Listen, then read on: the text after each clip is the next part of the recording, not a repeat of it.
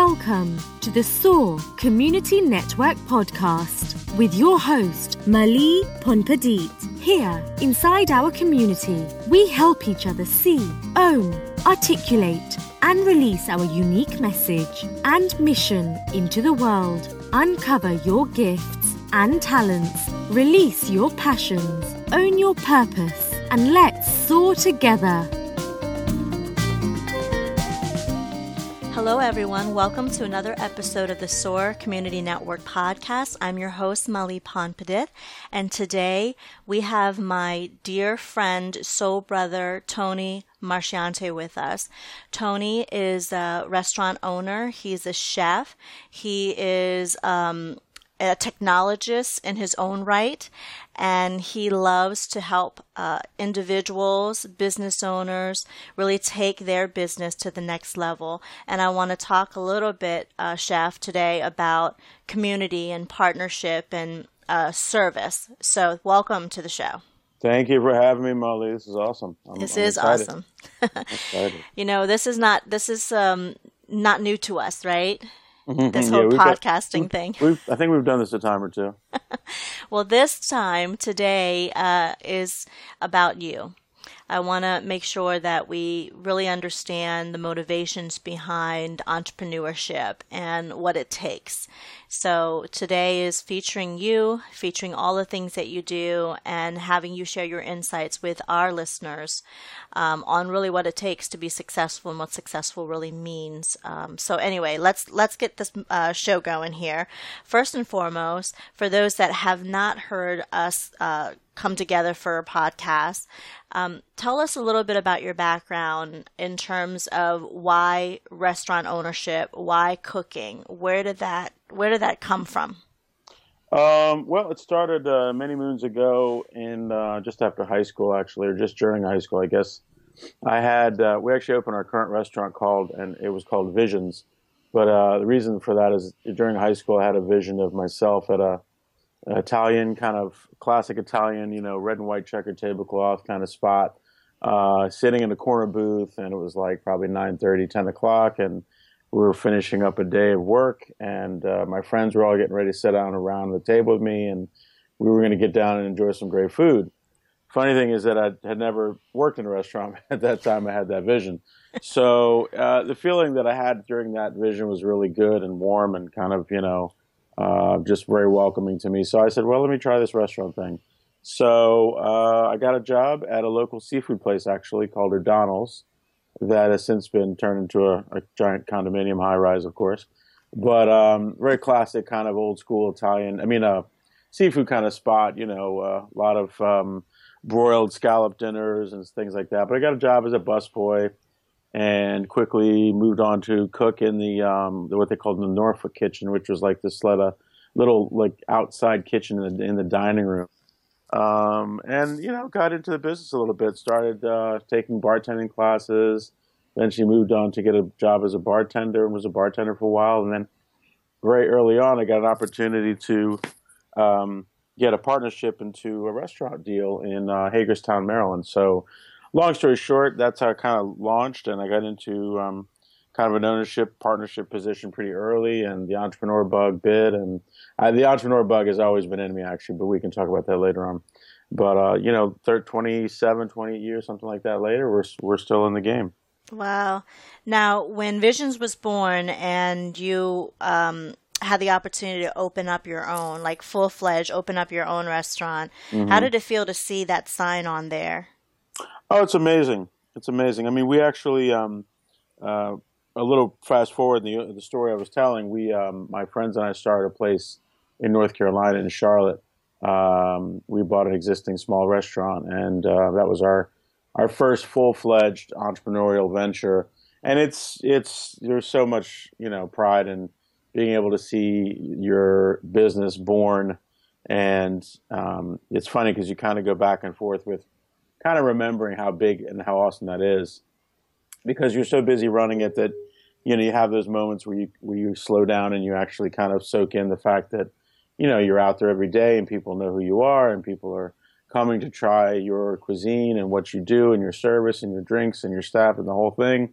It's an amazing feeling. And having now called Chef Tony's in Bethesda is probably the ultimate, because I did grow up here in Bethesda.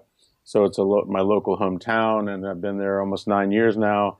And so having like literally reunion dinners from my high school there, and a lot of local people that still, if anybody's still local, it's great to be local with your people that you grew up with, and be able to have them come in and enjoy dinners and celebrations and all that kind of stuff, and be able to know that you're impacting lives that way.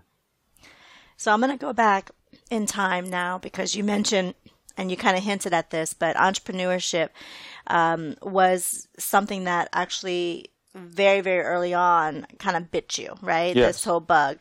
It wasn't later on in life, as you had mentioned, but early on. I know you're my soul brother, so I know the story, but can you share with the audience what you were doing when you were a kid and how you were being an entrepreneur then? Sure. No, I mean, it's I've said this a lot recently, because I'm now in a position to kind of mentor some people and have these conversations. But when I was a kid, I mean, I remember distinctly having my dad's cigar box, old cigar boxes, and buying candy at the corner store. There's a store called Brown's Community Store, which was like, that was the big deal when you could ride your bike up to there, because it was, a little bit of ride on the roads and cars and da-da-da. So that means you've grown up a little bit when you can go to the store. But I would buy, like a pack of Hubba Bub or whatever. Oh my gosh. Yeah, I mean, yeah. I remember that. Yeah, and break it up, and I'm like, okay, I can buy a pack for 25 cents. Each piece costs me $5, and I can sell it for 15 cents at the store. I mean, at the school. And I literally remember, I hope I might even still be somewhere buried in my parents' house, but having a little cigar box and opening it up and having a little price list there. And I would just buy candy and sell it in the school, and making big bucks. But I think because I know and remember that I think I've always been an entrepreneur. And actually, I think my last name is really about being a merchant. So it's kind of funny, Marchanti, merchant. Oh, right. Yeah, that was Italian. Yeah. Yeah. And it also presented itself in so many ways. I was talking to somebody recently about snow, and we're going into winter. And I when I was a kid, and it would snow heavy, like my first thought was grabbing a shovel and going to snow to shovel driveways. Like I wasn't worried about going out and riding down the hill. I was literally like, all right, I'm throwing this on. I'm going to house by house, and I was hustling. And I mean, I just look back now and say I think that was pretty obvious that I was meant to be an entrepreneur. So. It's interesting. I'm going to go off a little bit on a tangent here, if that's all right.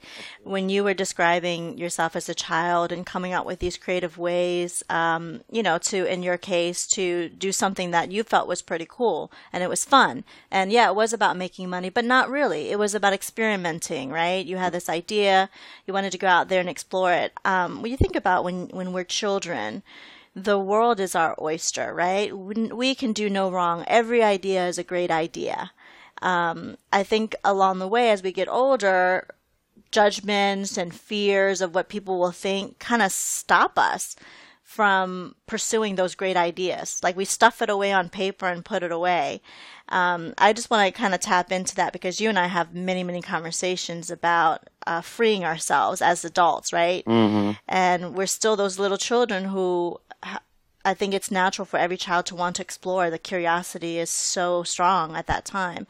And I wonder how many of us really ever allow ourselves to tap back into that feeling of, I have this great idea, and let's put it out there, versus I have this great idea, oh crap, no one's going to really buy into this, so let me put it away. Any thoughts on that? Oh, we could talk for 10 days on that. I mean, the reality is most people are so worried about what everybody's thinking about them, and worried that if they take a chance and it doesn't work, what'll happen?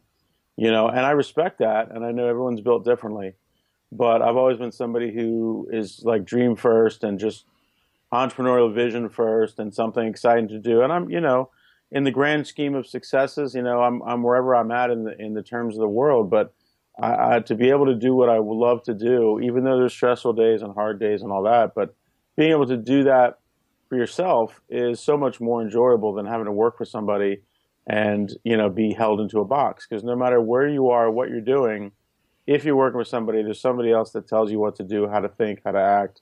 And, some places, let you have more freedom. And there's nothing wrong. I don't think entrepreneurial things are for everybody. It's not the life that everybody wants to lead. And I've got my moments, where I'm like, wow, this is tough. But I think we just have to maintain a perspective that we think about what we love and that we do the majority of what we love as much as we can.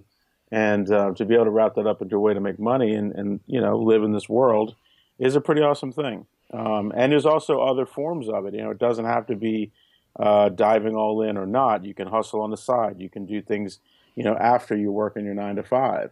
But I think for everybody would probably admit that being able to do what you love and make the most money that you can with it and being able to live and pay the bills you need to pay and live your life, but being able to do that working in something that you love has got to be the ultimate dream. And if you can at least move towards that, I think you'll feel much more excited about life. So with that note, do you feel that you're living your ultimate dream with No. that definition that you just stated? I would say, I'm living a great part of my dream, but my dreams change and evolve. So there's always more things I want to get into. There's more, and that's an interesting question because you do feel like sometimes you can plateau, right? You can be doing something amazing and yet feel like, I think we had an episode, sorry about the side plug, but Creative Entrepreneur Buzz, the podcast that you and I have done, yes, something about, living at the top of your own ceiling, but not knowing or not thinking about the fact that you can break through that and live at the bottom of someone else's ceiling, if that makes sense. Oh my gosh, I love that. Yes. Yeah, because we all think, we could think, I got this, I got that, I got this business and it's doing well. And there's also a point to not feeling like you're never satisfied. That's not good, I don't think. I think you have to recognize your successes. And if you choose to go forward and evolve, which is good, you may evolve into the bottom of another dream that is bigger than you could ever imagine. Mm-hmm. So, it's kind of a push-pull thing. I don't think it's necessarily like we're in this area in DC that everybody just go, go, go, go, go. And I don't think that's the ultimate answer either. I don't think you have to. I think there's a culture right now of like everything's about the hustle and don't sleep and don't, I don't really agree with that. I think you have to hustle hard, work hard, bust your butt. It's in your mindset. Like when I wake up today and I was literally like, I don't want to do anything today. But of course I'm doing stuff, like I'm doing a little things here while I'm watching YouTube on my Xbox. I'm calculating some numbers to pay my sales tax, or I'm, thinking about a marketing plan. So it's not like work, because people, when they say they go to work, like they're like, well, I'm going in to do something I have to do. As an entrepreneur, I think you just live as an entrepreneur. You just think about it. It's in your DNA. It's not like, well, I got to go punch a clock and start my day, and then I'm going to stop my day, and then I'm going to go home and not work. Yeah. I think as an entrepreneur, it's just in your blood, and your relaxation is still intermingled with thoughts of business. Mm-hmm. And it's not a bad thing. I think it's just in your DNA. I think it's part of who you are.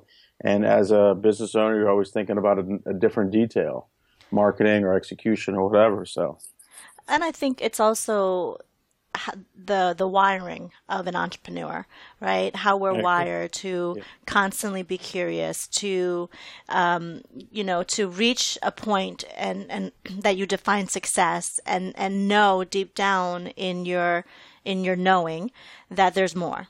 Yeah. And at the same time that we do that there's more, we can do more, we can share more, we can be more, we can support more.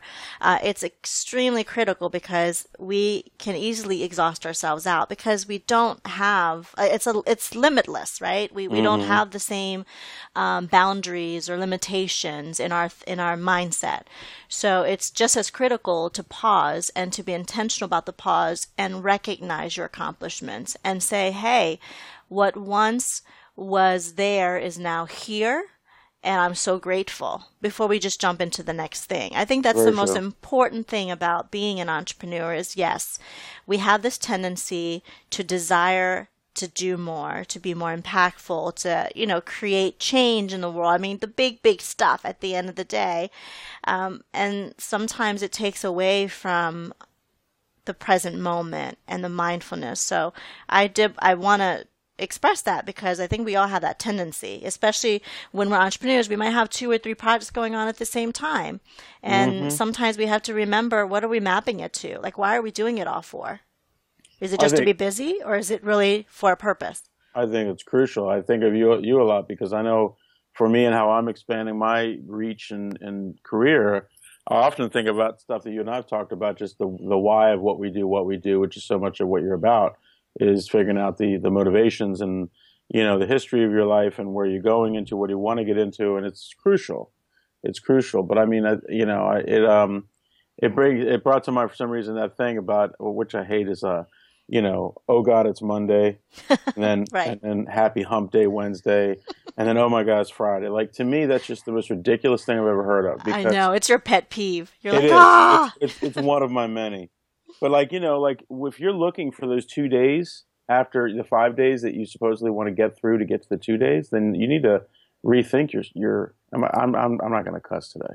You need to rethink your stuff, right? Because I mean, that's what we're on this earth only once, as far as we know, right? Yeah. So thinking about why you're doing what you're doing, or why you shouldn't be doing what you're currently doing, is really crucial. Because I think people just get into a habit and a rut of, well, I studied for XYZ in college, and now I'm doing that, and there I'm going. And if that's what you love, like my dad's an accountant, and he's retired, but I was so blessed to be able to watch him. He loves numbers. Like, he loves the process of accounting. I do not. Hats off. Yeah, hats off to your dad. I do not. You know what I mean? And we're just wired differently, But for him, he did something that he loves. He did something that he loved and continues to love. And that's cool. Like, not this entrepreneur thing isn't for everybody. Right. But if you do something you love and you truly love it, then you've already won the game. You know what I mean? Well, what does that look like for you, on a day-to-day? Let's now go into the nitty-gritty of being a restaurant owner and being the head chef as well. I mean, you have this great blend, and maybe it's not great to you on some days, but from the outside, you're not only owner-operator, but, you're in there every day. You're cooking the food, you're looking at your supplies, you're engaging with not just the staff behind the kitchen, but you're also having to interface with everybody outside. I mean, that's pretty diverse skill set. How do you manage it all? What does it look like for you on a day-to-day? Diverse is a very nice word. I mean, it's what I do. I guess even as I did work for somebody with a large company, as an executive chef for about 8 years, I was usually running the store, and it was about a 300-seat restaurant. So even at that time, I think I've always been an entrepreneur, as we talked about. I even got an award for that company for being the most entrepreneurial mindset guy. So as a business owner, you have to run everything, right? You have to cover, like what I do now, the nitty gritty. I'm managing my kitchen workflow, food that we have to order in. We handle seafood, so that's even extremely more sensitive than any other cuisine, pretty much. So day to day, we're looking at what do we need to buy for today. What's the customer flow going to be like? What's the weather like? What's the parties? Do we have a catering?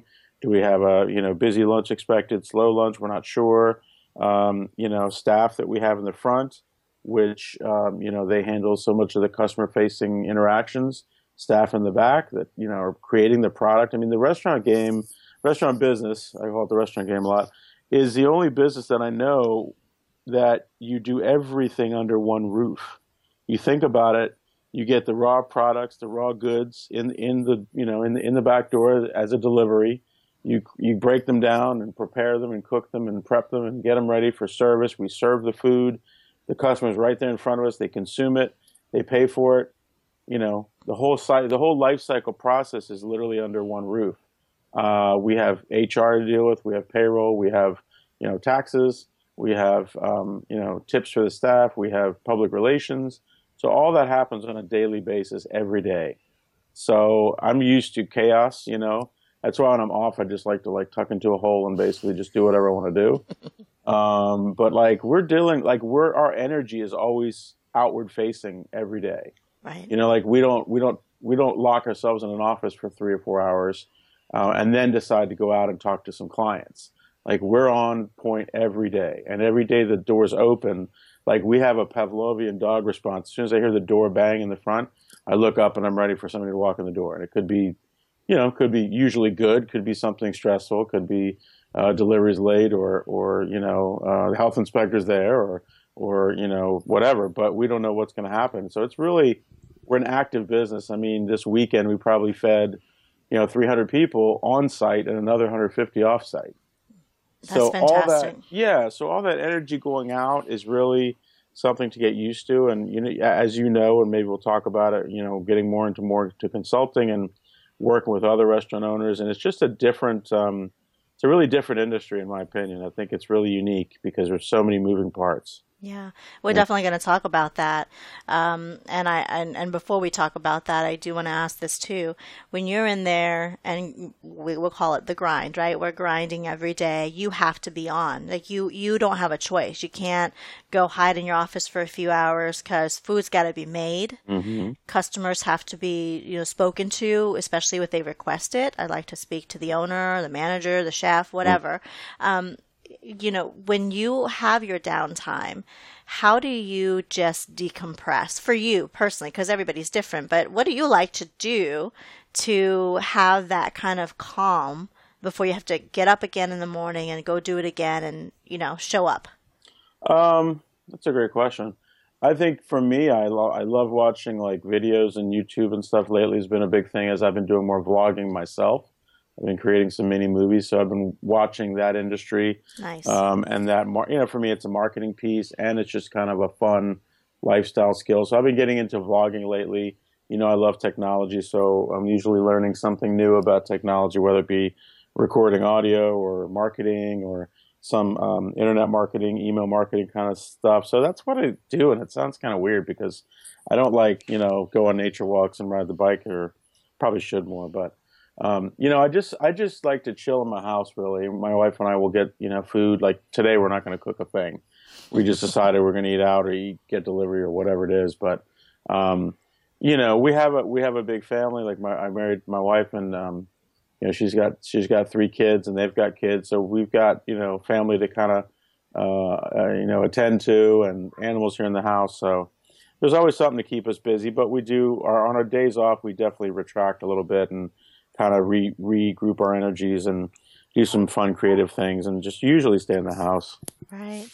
Well, I'm going to go back to your restaurant for a second. I've known you for so long, and your restaurant has had many pivots. Yep. There were moments and times when it was just like so tough. And I remember having conversations with you, and you were just like, I don't even know how long I can do this. It's just too tough, right? Mm-hmm. How do you re-energize yourself, number one, to keep going when you know deep down it's the right thing to do? Because there's a difference. Sometimes deep down you know it's not the right thing to do. It's time to call it quits. It's time to give it up. But when you know that it's not time, but outside forces make it feel that way, how do you trust that inner knowing to keep going? That's the first question. And second question is, you've had to reinvent yourself in order to keep going. So what was that feeling like, the rebranding and, to find that, how do you renew the energy so that it can be fresh? Big question. Well, I'll tell a little bit of quick history. We opened up in 2007, which was, if anybody remembers, just before 2008. That's kind of how the numbering goes. Mm-hmm. 2008, like early part of the year was when the recession hit. Right. So just picture being a new restaurant, already tough, in Bethesda, Maryland, which already has 200 other restaurants, makes it even tougher, and then the recession hitting. So pretty much a bit of a something storm, I was going to say. Mm-hmm. A really bad storm. So we started tough, right? We started really lean, and we just had to figure out. We didn't know that the recession was coming, of course, but it happened. So we went to kind of just slog through, I'd say, for the next 2 years, day by day. I mean, there's plenty of times when it was me in the kitchen and a waiter, and that was all we had in a restaurant of 80 people or 80 seats. Wow. Unfortunately, at that time, sometimes we had 2 people come in all night because the current part of the news was don't go out and eat, save your money. We're in the recession, and there was all this fear mongering, and it impacted everybody on a real basis. I certainly understand that, but I felt at the time, like, how are we going to get out of this? Because all the news was telling you just to, basically batten down the hatches and don't spend anything you don't have to and da-da-da. But bottom line is we just had to slug it through. And it was funny that the whole Chef Tony's thing came out of, I had a random guest come in one night on a Tuesday or Wednesday night, kind of a midweek night. You know, we were doing a little bit of business, and he came into the bar, and he was a very like New York kind of guy who had just moved to the area, and was full of opinion, you know, that sort of cat. And you know, we talked, and he was like, "What's this whole visions thing about?" And he's like, "I've just got to Bethesda, and this place needs like a local, you know, like a place with someone's name on it, and da da da." And you know, I went here and I went there, and I haven't really seen anything. He liked the food, but he was kind of confused by the whole brand and what it was, and you know, he was just trying to figure it all out. Well, bottom line is, I think that was probably like a Wednesday, and he kind of irked me, you know, to be quite frank. He was just somebody who was full of opinion. He didn't know me, and just was ready to tell me what I should be doing this way and that way and the other. But I remember because you called and you're like, he was a jerk and he yeah, said this, but. yeah. But I slept on it a couple of days, and every time I was sleeping, I just kept thinking that he made some really good points.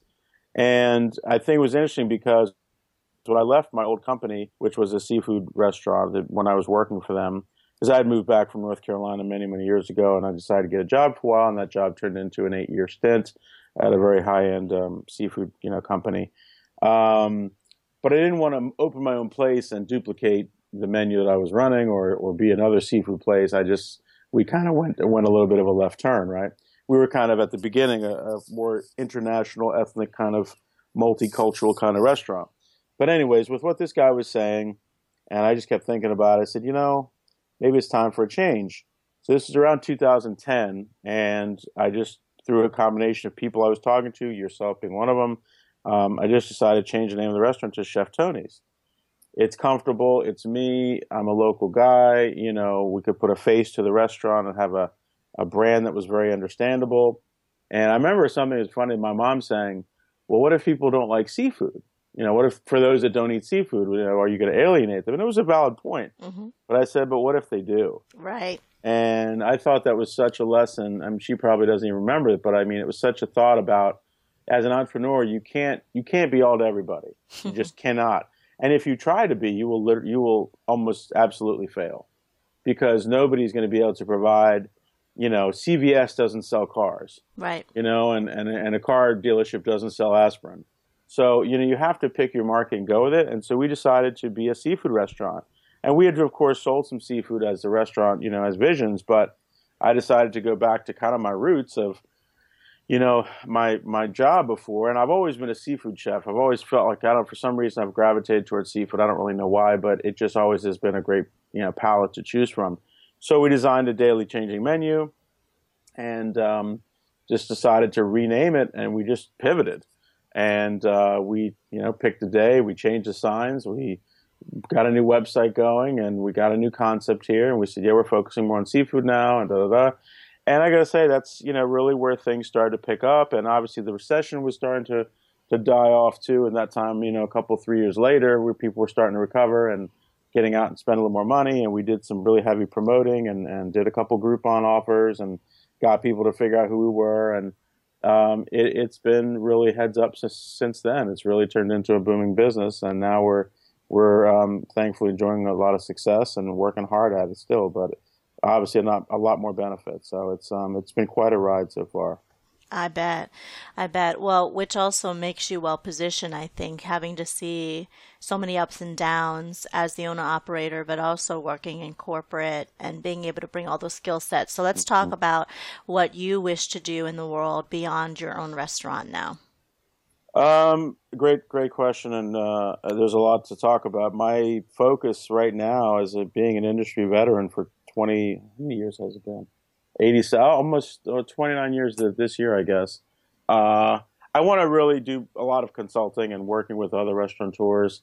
You know, my own business is doing very well, and we will be in a position to have to move in about 3 or 4 years because of the development that's going on in Bethesda.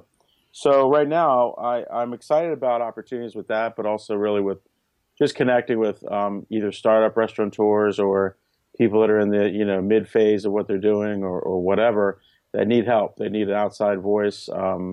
And I've already done, you know, work with clients that it was so easy for me to see where they're failing and what they need to do to pivot.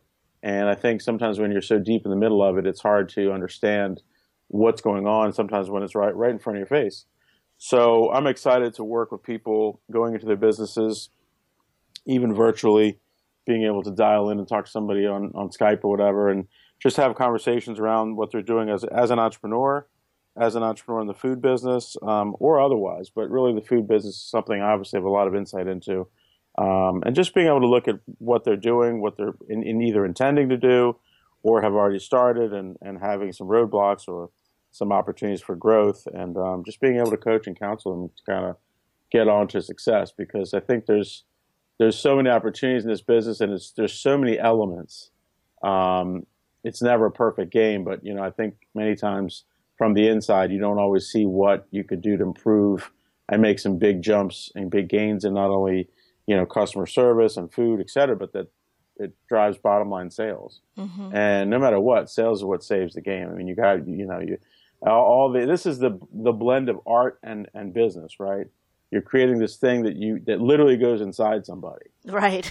Right. Yeah. I mean, it's literally, to me, the most what's the word? But it's the most touching kind of art, because it's inside. It's very intimate. Yeah, it's very intimate. You got to trust whoever is handling your food. Yeah. Going in your body and your system. Absolutely. Yeah. And I mean, if you remember ever getting food poisoning or just getting sick from something you ate wrong, it's the worst. Pretty crucial. Yeah. Yeah. So, I mean, we get the benefit, or a restaurateur gets the benefit of looking like literally the product came in, we did some things to it, we crafted it, we cut it, we marinated it, we did whatever, we flipped it, rubbed it down, sent it out, and it went into somebody, and now we can get that feedback. And, God willing, it's usually, oh my God, that was delicious, and thank you so much, and we had a great dinner. But then there's the marketing around it, the crafting, how do we get those people back? In our society, we're so busy that a lot of what we're talking about is just reminding people about you. So I love working with people and being able to counsel them and coach them and structure their business a little bit differently, and be able to craft and really be able to count a literal, change in sales and change in customer counts. And then on the esoteric side, the arts and crafts side, kind of looking at the restaurant from a perspective of, how does it look? How does it feel? How's the vibe? How's the mood? And what can we do to craft a different experience? Because nowadays people are all about experiences. So I think, the reality is you could drink a beer at home, right? Mm-hmm. You go out to a bar because you want to interact with people. You want to get the vibe of the bar. You want to have some food. You could create all your food you need in your house. It's so important that you mention this, because it goes beyond building your business and your brand for you.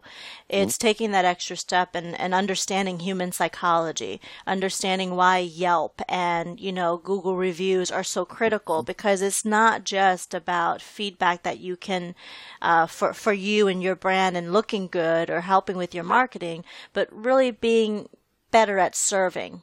Right? Mm-hmm. Getting better at serving, getting better at delivering on the things that are important to your consumers. I think that the sociology piece, especially because I'm in marketing and you and I are, very in alignment with this, how critical it is from a marketing standpoint to connect with your consumers. Oh, yeah. I think it goes beyond technology, even though technology now runs the business these days. It's not the other way around anymore. Whatever's out there in terms of technology, you got to catch up with the wave and be a part of it. But beyond technology and the tactical, pragmatic ways to get people interested, it's really having that emotional connection. Why would they come back? Why would they write this amazing review about you and tell their friends about it, right? It's the experience. It really is. I totally agree, of course, as you know.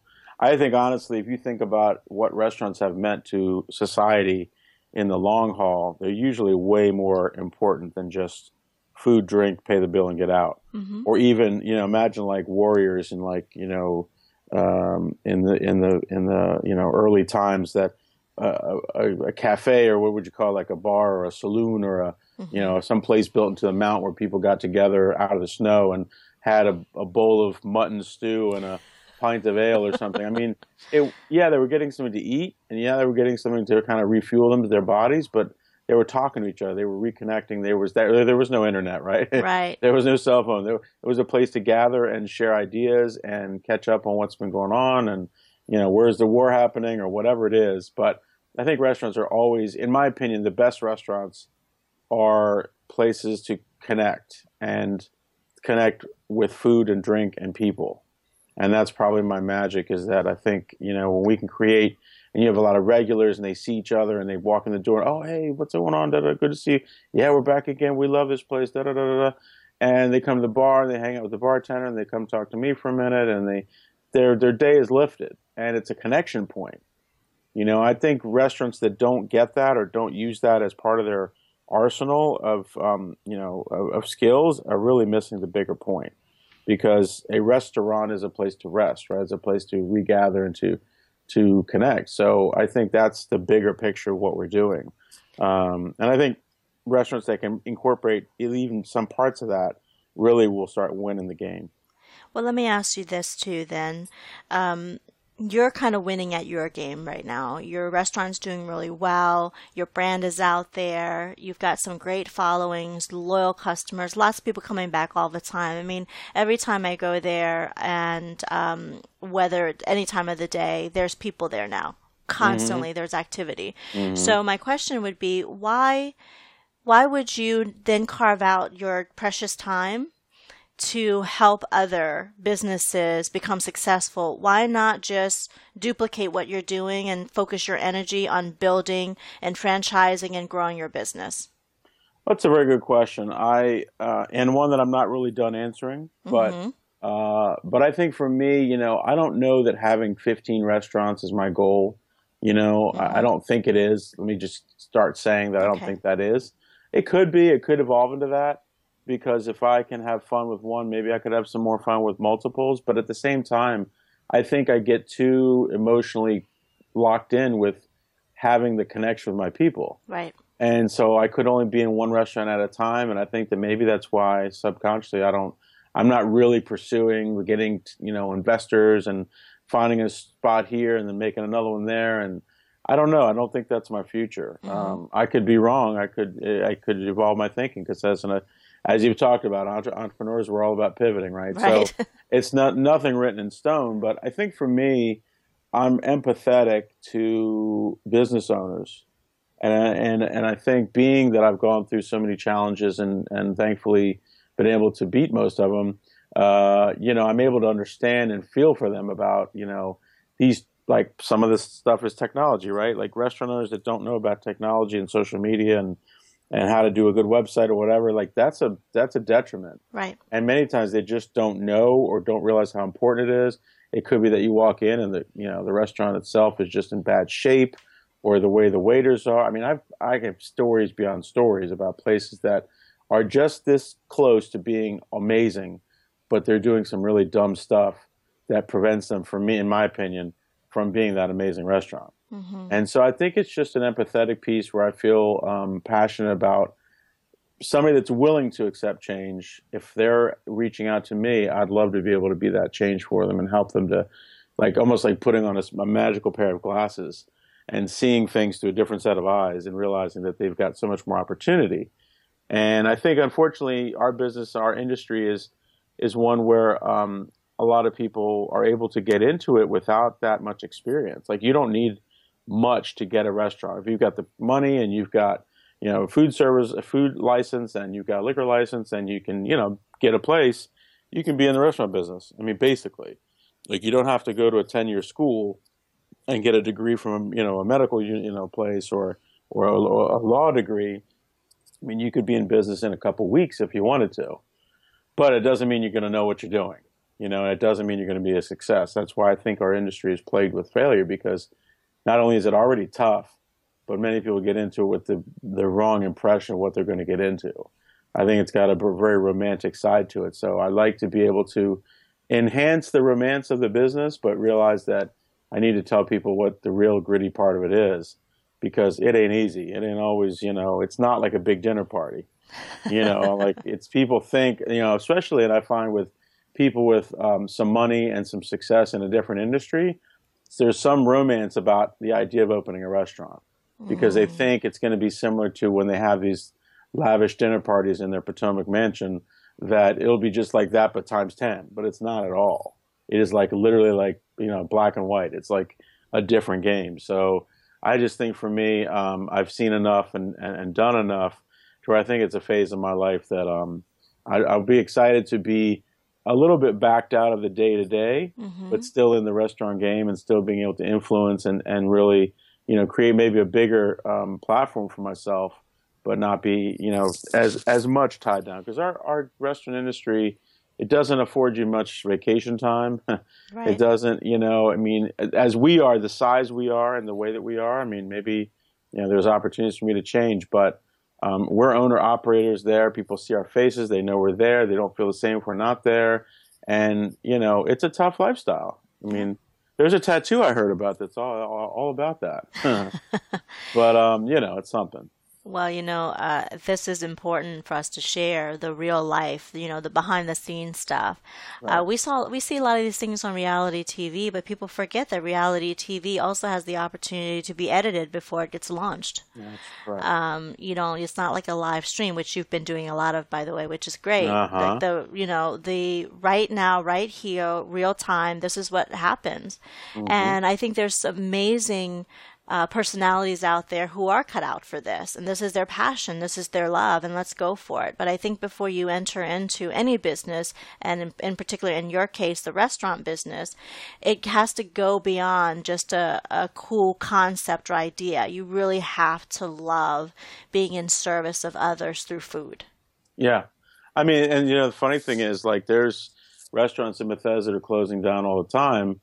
And some of these, I think they become a little soulless. When you speak about expanding and having, more locations, and it could be great, but I think it's hard to inject your personality and your soul into more than a few places at least. I mean, I just think it's hard to. And plus the cost of doing business nowadays, especially in an area like this, I mean, rents are rising. There's always going to be another restaurant to come and want to take a shot at it. I mean, I just heard of a place the other day that's a big corporate spot. They do burgers. Well, they've only been open like less than a year, and they're already closing. Wow. Their rent is $14,000 a month. Oh my gosh. So think about that every day when you wake up and you've got to basically pay $500 a day just to pay your rent. That's a lot of burgers. Yeah. That's 50 burgers a day that you got to sell just to pay that one bill. That one bill, which is one line item out of a whole P&L, regardless of like insurance and employees and water and gas and electricity and da da da da. So it's a tough game. I think that's why I feel the empathy, because I think cities are defined by their food, in some ways, and the others would say arts and museums, and that's cool. But like for me, like if I was going to go to a city, the first thing I'm thinking about is where are we eating, and where are we going to go enjoy some? Because that's I like to do that kind of thing. Yeah. Shockingly enough, but you know what I mean. Like you go to Philly, and what do you think of? Well, you think of the classic cheesesteaks. You think of Morimoto has a sushi place there. Whatever level, whatever style, whatever I love all cuisines, and certain cities have certain flavors, and I think the independent restaurateur, to say another statement, really makes that scene. So what do you think DC is all about? And then beyond DC, zero it down into Bethesda. So what when people think of DC, or when you think of DC, what comes to mind in cuisine? And when you think of Bethesda, what comes to mind? Besides Chef Tony's seafood, of course. Of course. I mean, DC to me, I'll be honest, I don't explore as much as I should, or as I could if I wasn't working all the time. But I think DC's food scene has really grown a lot. I think it's got a lot of interesting chefs that are doing, niche restaurants. There's some high level multi-city kind of chefs, but there's also a lot of really cool high-end cuisine that's in these little tucked away alleyway kind of restaurants where it's almost like an underground kind of thing. The pop-up restaurant has gotten really popular. Of course, molecular gastronomy continues to show itself. I think the best restaurants to me are always built on solid food foundations, and I think flavor. I think DC's gotten its share of being, kind of, what's the word, kitschy and popular and kind of like certain little niche restaurants. But I think, it'll continue to evolve. And I'm certainly not an expert at the DC scene, but I would say, like, as you asked, Bethesda's gone through a lot of growth and a lot of contraction at the same time. There was a lot of restaurants that had been around for a long time that ended up closing when the recession hit. And I've seen, I mean, if I think just in the 9 years I've been there about the number of restaurants that have come and gone, it's pretty significant. And I think it's interesting because Bethesda, I think, has a bit of that, the failure of kind of the public to accept new places and be excited about them because they've seen so many places come and go. Like there'll be an announcement, oh, so-and-so is coming, and you get on one of these local websites and people are like, oh, I bet it'll suck just like this one did, or I bet they're not, and it's like, Jesus, they haven't even opened the doors yet. Wow. And then people are like judging them. Like, how can you, it doesn't even make sense, So I think it's a blessing and a curse to have a really busy food scene. I think Bethesda's got, I mean, I guess we're actually, have to say, rated number 4 on TripAdvisor.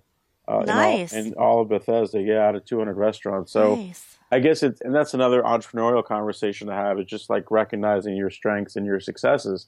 Because I just found out like a couple of months ago, and it's kind of, I keep doing what I'm doing every day, but we've done pretty well. So, the feedback is good, and I think it's, Bethesda's scene will continue to grow. There's some restaurants that have been established for quite some time.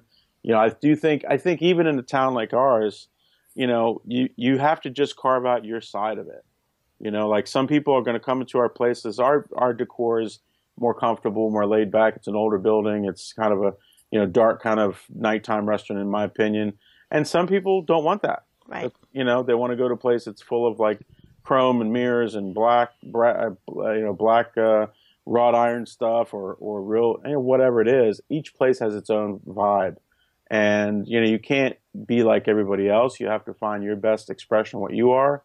And so we've done that, and we have our clients that love us. Right. So it's always a like poetry in motion, constantly looking at it. Well, you started to do that naturally anyway, but I was going to ask you, what are some of the ideas or tips and advice you have for business owners that are in that, I would say, I wouldn't say startup, but like they've been at it for a couple years, kind of that mid-range, right? They've been at it for a couple years and they're not quite sure, but they're kind of plateaued. Like they want to be excited. This is their thing. They're not trying to get out of it. It's just they need a little bit, maybe a little inspiration.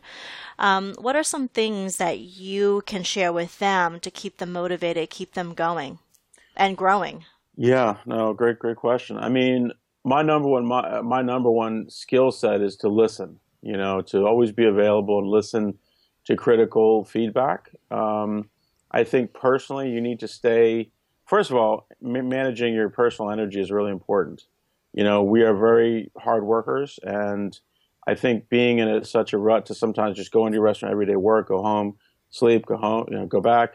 You need to break up and kind of like break up your day and just take walks around the block. Even that, like I try to walk a different path sometimes when I'm coming from my parking space because I know I'll run into somebody, have a quick conversation, see something's going up. So just changing your day around, because I think as any creative business, we get into ruts because, we're comfortable and we sometimes like that rut. But if you're in your business and you're not quite sure, you want to continue, but you're kind of getting stuck, I think just changing up your routine, looking at your schedule, maybe looking at, do I have days where I shouldn't be open? Right. We started closing. We opened Mondays about 2 years ago, maybe 3 years ago now. We did Mondays for about a year, and they were actually pretty busy, but we were working 7 days a week, and we were exhausted. And my wife, pushed me, and as she should have, and said, why don't we think about Mondays if it's really worth it? And, and I felt like, well, it's money coming in, and sometimes it's $500 or $1,000. But you know what? To be able now to look, and we start closing Mondays, to be able to look at Sunday night and go, okay, we're going to have the day off tomorrow. It's really invigorating. Even if you're not going to do that much, to have a day where you just wake up and say, whatever happens, whatever schedule we want to be on, we can be on. So changing up your schedule might be a good idea. Maybe, looking at if your business is growing enough, training people to do more of what you do, meaning, trying to delegate some responsibilities, which is tough for restaurant people because we always easily can quote 10 times that people have failed us, right? We've hired a sous chef, we've hired a line cook, we've hired a good waiter. Oh, this guy's going to be amazing. And then they crap out on you. And, sometimes the ones you don't think are going to be good are actually the best. Right. I don't know why, but I've had that happen before for sure.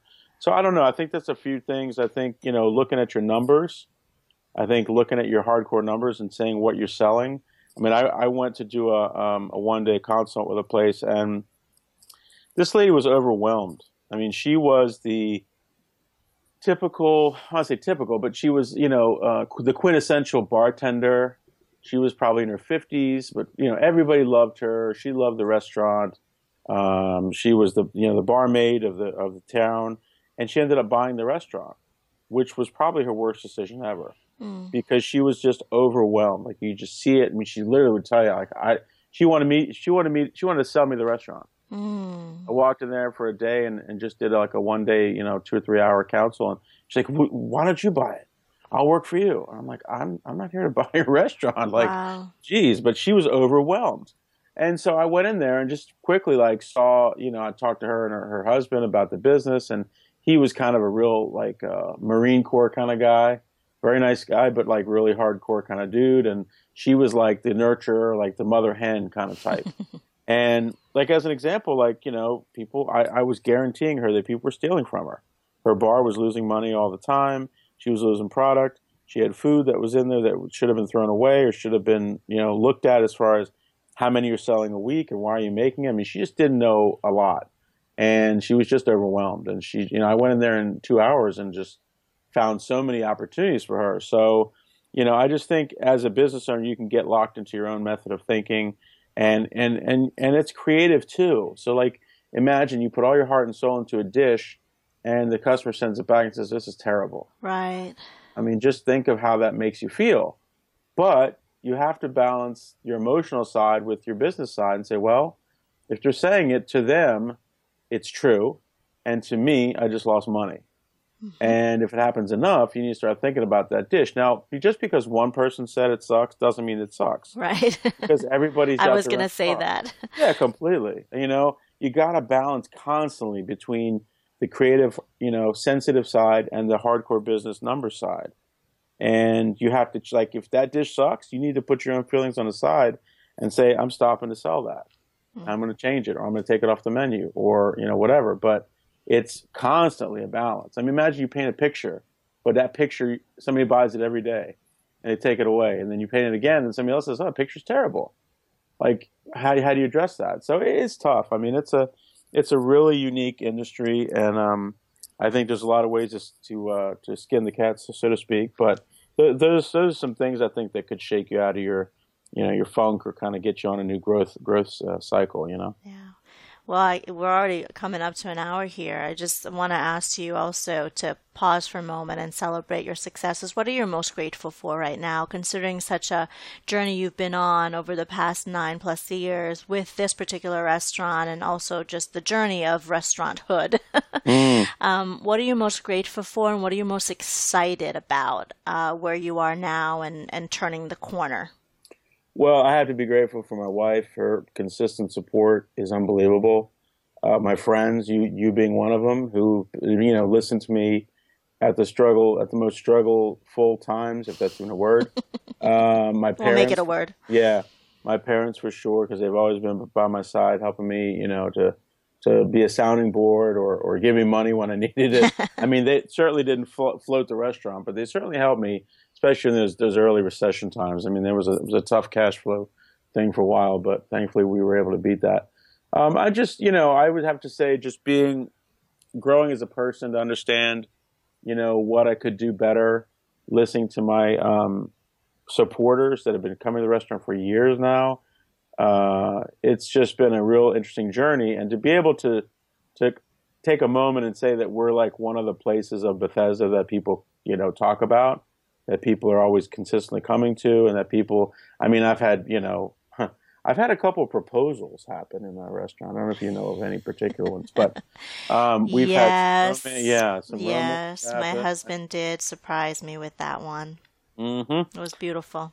And so I guess just being creating a moment just to appreciate those moments, and being a part of celebrations, being kind of realizing that you're a bit of an institution in an ever-changing world of Bethesda. I mean, to be there 9 years is pretty solid. Mm-hmm. And to continually grow and I think evolve the business.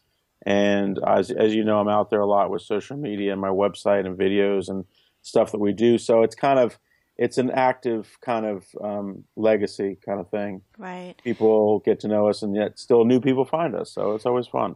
Well, I also want to give you a shout out for doing something that's really cool, which is always supporting local. You talk about it a lot, but you don't just talk about it, you're doing it. You know, you buy as much as you can locally. Every time they have some type of festival or community experience or organizational support for feeding children, feeding the needy, you're there. And that makes a big difference being a hometown kind of guy, like you said, having your picture and your brand on your building, but also living that brand is something different. People can do a beautiful job in marketing and putting their stuff out there, but then when you open the door or peel away the onion, so to speak, you realize, wait, they're not really in integrity with what's being out there. So I appreciate all that you do. I don't know a lot of people know that about you, but you have a program, for instance, right now where if people check in on Facebook, you're feeding hungry children all over the country. That's right. Yeah, it's administered by a company called Causley, Causley.com. It's very cool. Any local business owners anywhere in the world or in the country at least should check it out. It's very simple. Basically, they link up with your Facebook account, and you pay a monthly. You pay based on the number of check-ins that you get, but every check-in feeds a child, and it's such a simple way to coach your clients, your customers to do some good. Because literally they're just pulling their phone out, going to Facebook, checking in, saying, hey, I'm here at Chef Tony's, having lunch, whatever. They can put a picture. They can obviously tag other people. But it's a really cool way for us to give back and have a company that is really an expert at administering it. And they vet all the charities and they administer the program. So it's a fun thing. And as I said to you a couple weeks ago, it's amazing what we talk about in our vision boards and in our ideas, how it comes to fruition. But it was just an obvious yes when I came across it and started investigating them. So it's a great program.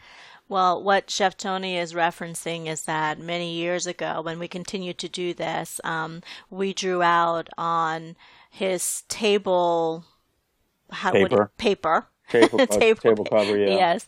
The vision for his business and for his life. And one of the things that were an ongoing theme was just being able to support more children, feeding more children, educating children about food and health and all that good stuff. And here it is coming, to life for you, and you jumped on the opportunity. So it's really cool what we put out there in our mind's eye and then what can actually happen in reality. It's pretty cool when it comes to life. It's way cool, and it's kind of crazy because I think we often don't believe that stuff really happens. And it's funny because it gets into us and somehow it shows itself. And I think when you consciously bring it up as a part of what you're about, you start to see those things. They start to pop up, and you're like, oh, wait a minute. Yeah, there you go. Start to move toward it. I think. You know what I mean? It just kind of manifests itself. Like I'm just checking the numbers real quick. We've done 99 check-ins in about 2 weeks. Wow. And that means 99 kids get a meal, and it also benefits our business because people are spreading the word about us. Everybody wins. And prior to this, we had 15 check-ins last month. So think about that. In 2 weeks versus the whole month. That's incredible. Yeah, it's way cool. We're supporting this cause to feed the kids with this program called Causley. It's administered by Causley.com. And I definitely suggest it for local business owners to check it out because we're able to feed kids across the country and across the world, actually. They administer the support and vet the charities. And by every check-in on Facebook, we feed another child. So it's a really cool thing. We've fed 99. We've had 99 check-ins since 2 weeks ago. And in August, all of August, we had 15. So being altruistic here, it's benefiting our business because people are checking in and kind of spreading the word. But every time they do that, we feed another child. So it's kind of amazing. That's really cool. Well, thanks for your contribution. It's a huge deal that you're taking that extra step. It's benefiting your business, but it also is serving so many people around this country and hopefully at some point around the world. So thank you so much. So Chef, let's tell everybody how to come to your restaurant, get to know you, hire you for consultation. Where can they find you? Cool. Well, our restaurant's in Bethesda, Maryland. It's called Chef Tony's, so you can go to ChefTony'sBethesda.com. The website's actually pretty fun. We have a lot of interactivity on there, and we take a lot of fresh pictures of our food and our events and things we're doing and causes we're working with. For me, probably the best way to find me is my newly launched website, tmarciante.com. It's TMARCIANTE.com. I'm sure you can link it up somewhere. But that's where I have more of my stuff around consulting and working with other businesses. I'm always on Facebook at facebook.com/Chef Tony. So probably the best way to find me is there because I'm always kind of checking in. But, you can certainly find me pretty easily. That's great. Well, definitely follow Chef Tony Marciante on Facebook. He's vlogging now, so you can see some of his cool videos. YouTube. Yeah, YouTube is really fun, and I have to suggest to people that have businesses, like, think about the content that you can make for YouTube and other platforms. I'm on Instagram and all that, but video is such a powerful message. I just find what I do myself, just as advice to other business people, look at how you can create video for your business. And don't be shy. Don't be worried it's not perfect because you know what? Perfect stuff is not finished. So we could have talked about that for about another half an hour. Right. But you know what I mean? Just get out there. And my little piece is with the cell phone. If you have a smartphone, it's the most powerful device we've ever had in our pocket. And you'll be amazed what it can do to build your business and talk about, you can talk about whatever. We have the instant ability to broadcast. Yeah. I mean, literally, like Facebook Live, I had somebody 200 people watch my Facebook Live the other day, and it was just me in the restaurant for like a half hour. That's doing great. My customers, my line cooks, so it's pretty amazing. So anyways, you can find me, but more importantly, find yourself out there and be able to produce some content that'll bring people to your business. That's great. Great advice, Chef. Thanks so much for your time again. And definitely thanks so much for your friendship. It's been such a great support system to have. And now that you are here sharing your insights with our listeners, I value you personally. And I know that our audience values what you had to share today. So appreciate you very much. You got it. Same back at you, of course. Great. Well, thank you everyone for tuning in to another episode of the SOAR Community Network podcast. We appreciate you as always, and we will talk to you very soon. Take care. Thank you for tuning in to another episode of SOAR podcast. Join us by visiting soarcommunitynetwork.com.